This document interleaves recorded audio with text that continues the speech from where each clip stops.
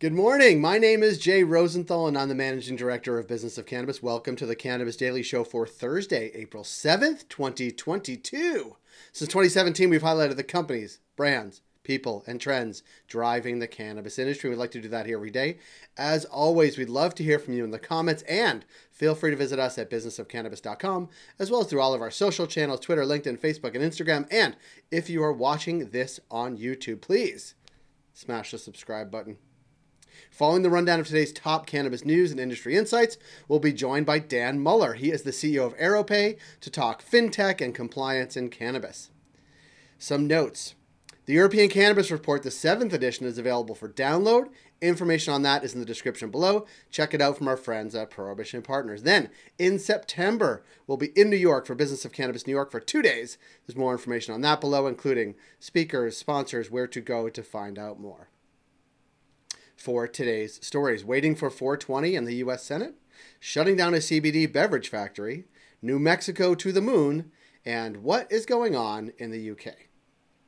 For our first story, the Cannabis Administration and Opportunity Act, which is sponsored by Senators Booker and Wyden and Senate Majority Leader Chuck Schumer, would be ready before the end of April. This according to High Times. Now, the act would decriminalize cannabis at the federal level, give states powers to decide whether or not to legalize, expunge the records for nonviolent cannabis-related crime, and support programs for communities impacted by the war on drugs with tax revenue. This is from Cory Booker. I don't mean this to be fully in jest, but there's been a lot of conversation about doing it on 420. Aspirationally, I would love to see it done on 420, but I can't speak to that given all the things that are sort of backing up in the Senate. That's from Cory Booker. For our second story, Labatt is shuttering a Canadian CBD drinks unit.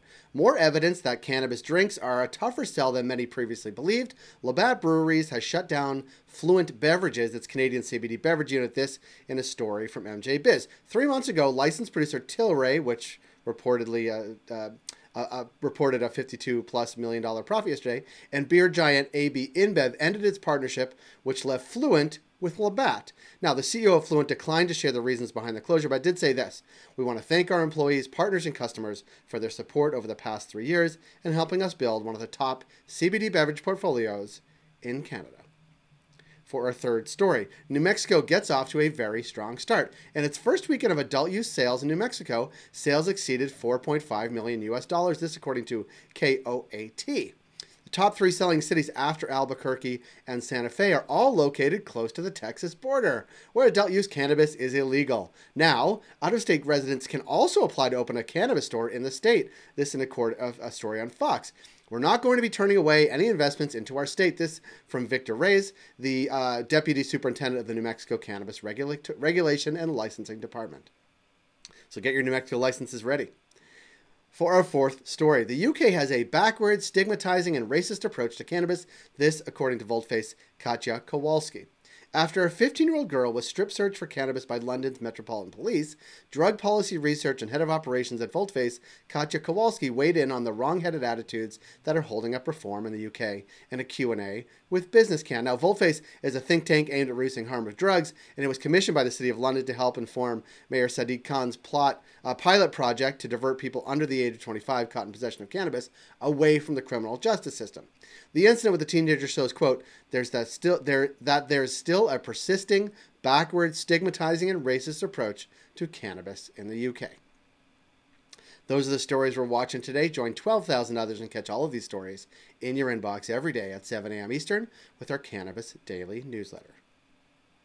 Coming up on our BFC Live segment, we connect with Dan Muller. He is the CEO of AeroPay to talk about his fintech's application to the cannabis sector, including the unique banking and compliance components of cannabis. This is Dan Muller.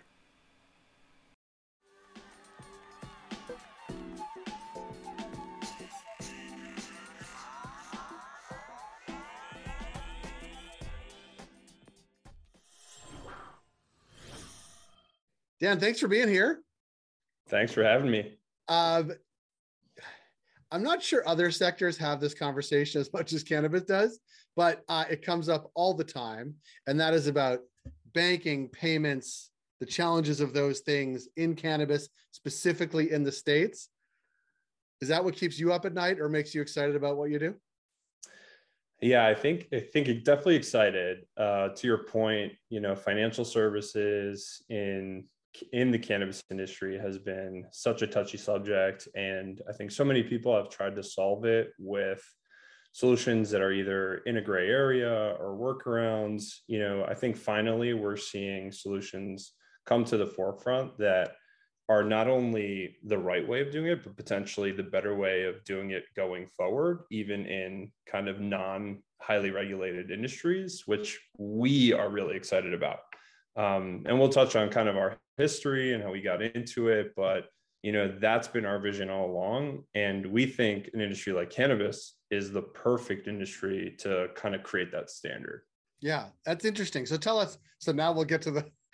Tell us about the sort of the startup and the story, and then sort of how and why cannabis sort of as part of that.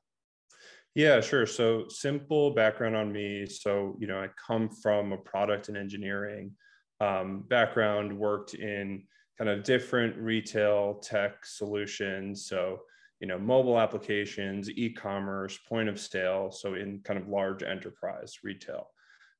Did that for about 7 years. The company I worked for sold to a large bank. So I was exposed to all things fintech, financial services, and then founded AeroPay really just on the basis of, wow, all of that is really, really complicated. And there has to be a way easier kind of method of moving money.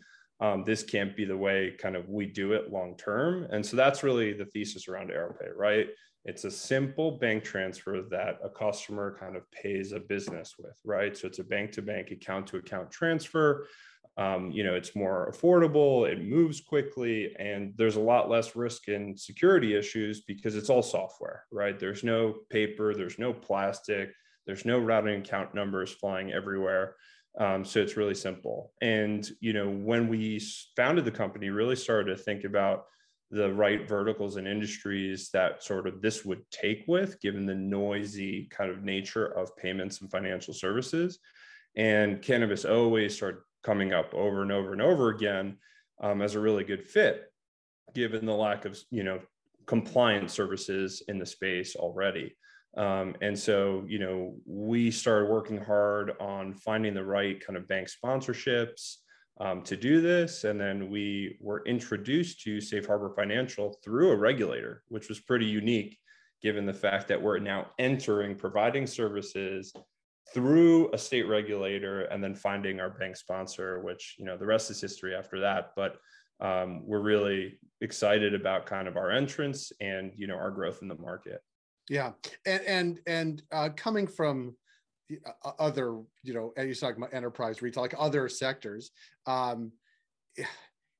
is it the regulatory burden? Is it the nature of the product? Is it the nature of the early days of this industry that make it more complicated?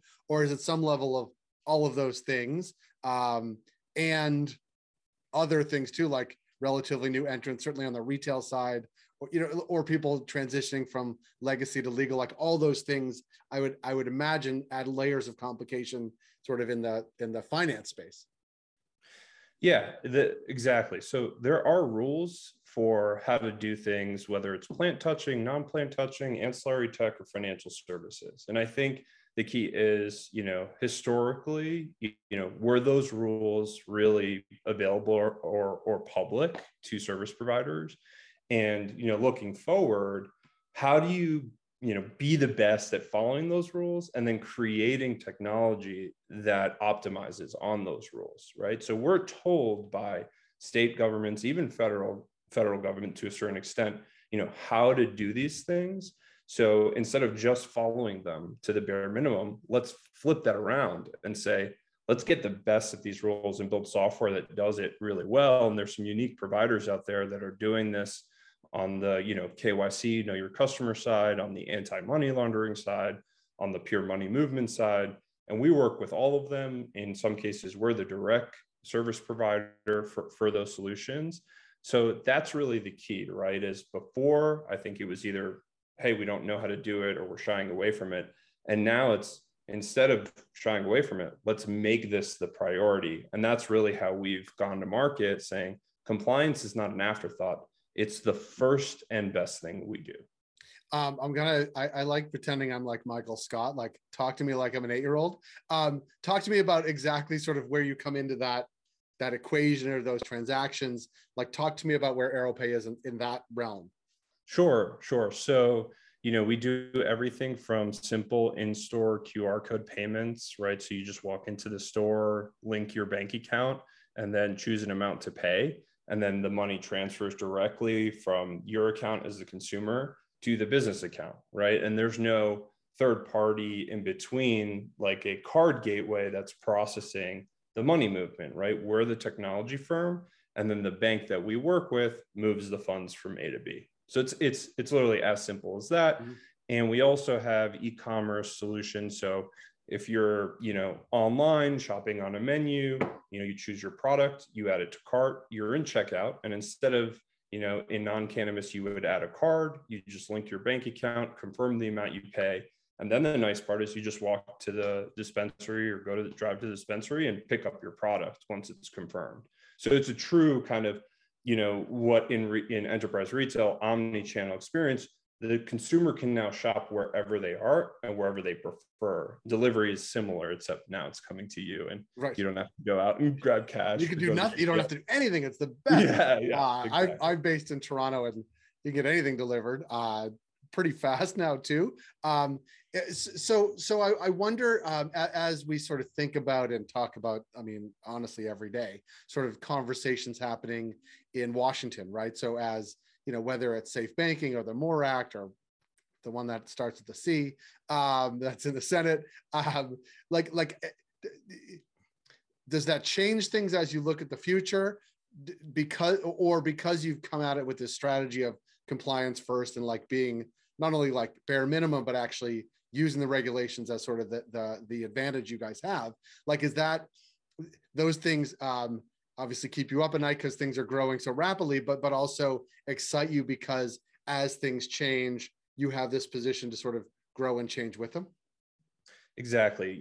So looking at all the moving parts and different conversations, obviously we're following that closely, but you got to look at it, step back from cannabis and say, okay, there's a lot of highly regulated industries, right?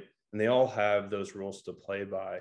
And so if you're not one of the major sort of card providers or payment solutions that, don't have rules by which to follow in those highly regulated industries, we now can become a de facto solution in any sort of alternative vertical or industry. So even with a move toward federal legalization, there's still going to be those rules by which to play by, whether it's at a state or federal level, not to mention, an entire market that's not really quantified from a risk perspective, right? Because those incumbent providers like card networks don't really know what it means from a risk perspective, right? So now we can still keep our costs low for the business, the experience really good for the consumer, and we've been providing services compliantly to the space for a really long time.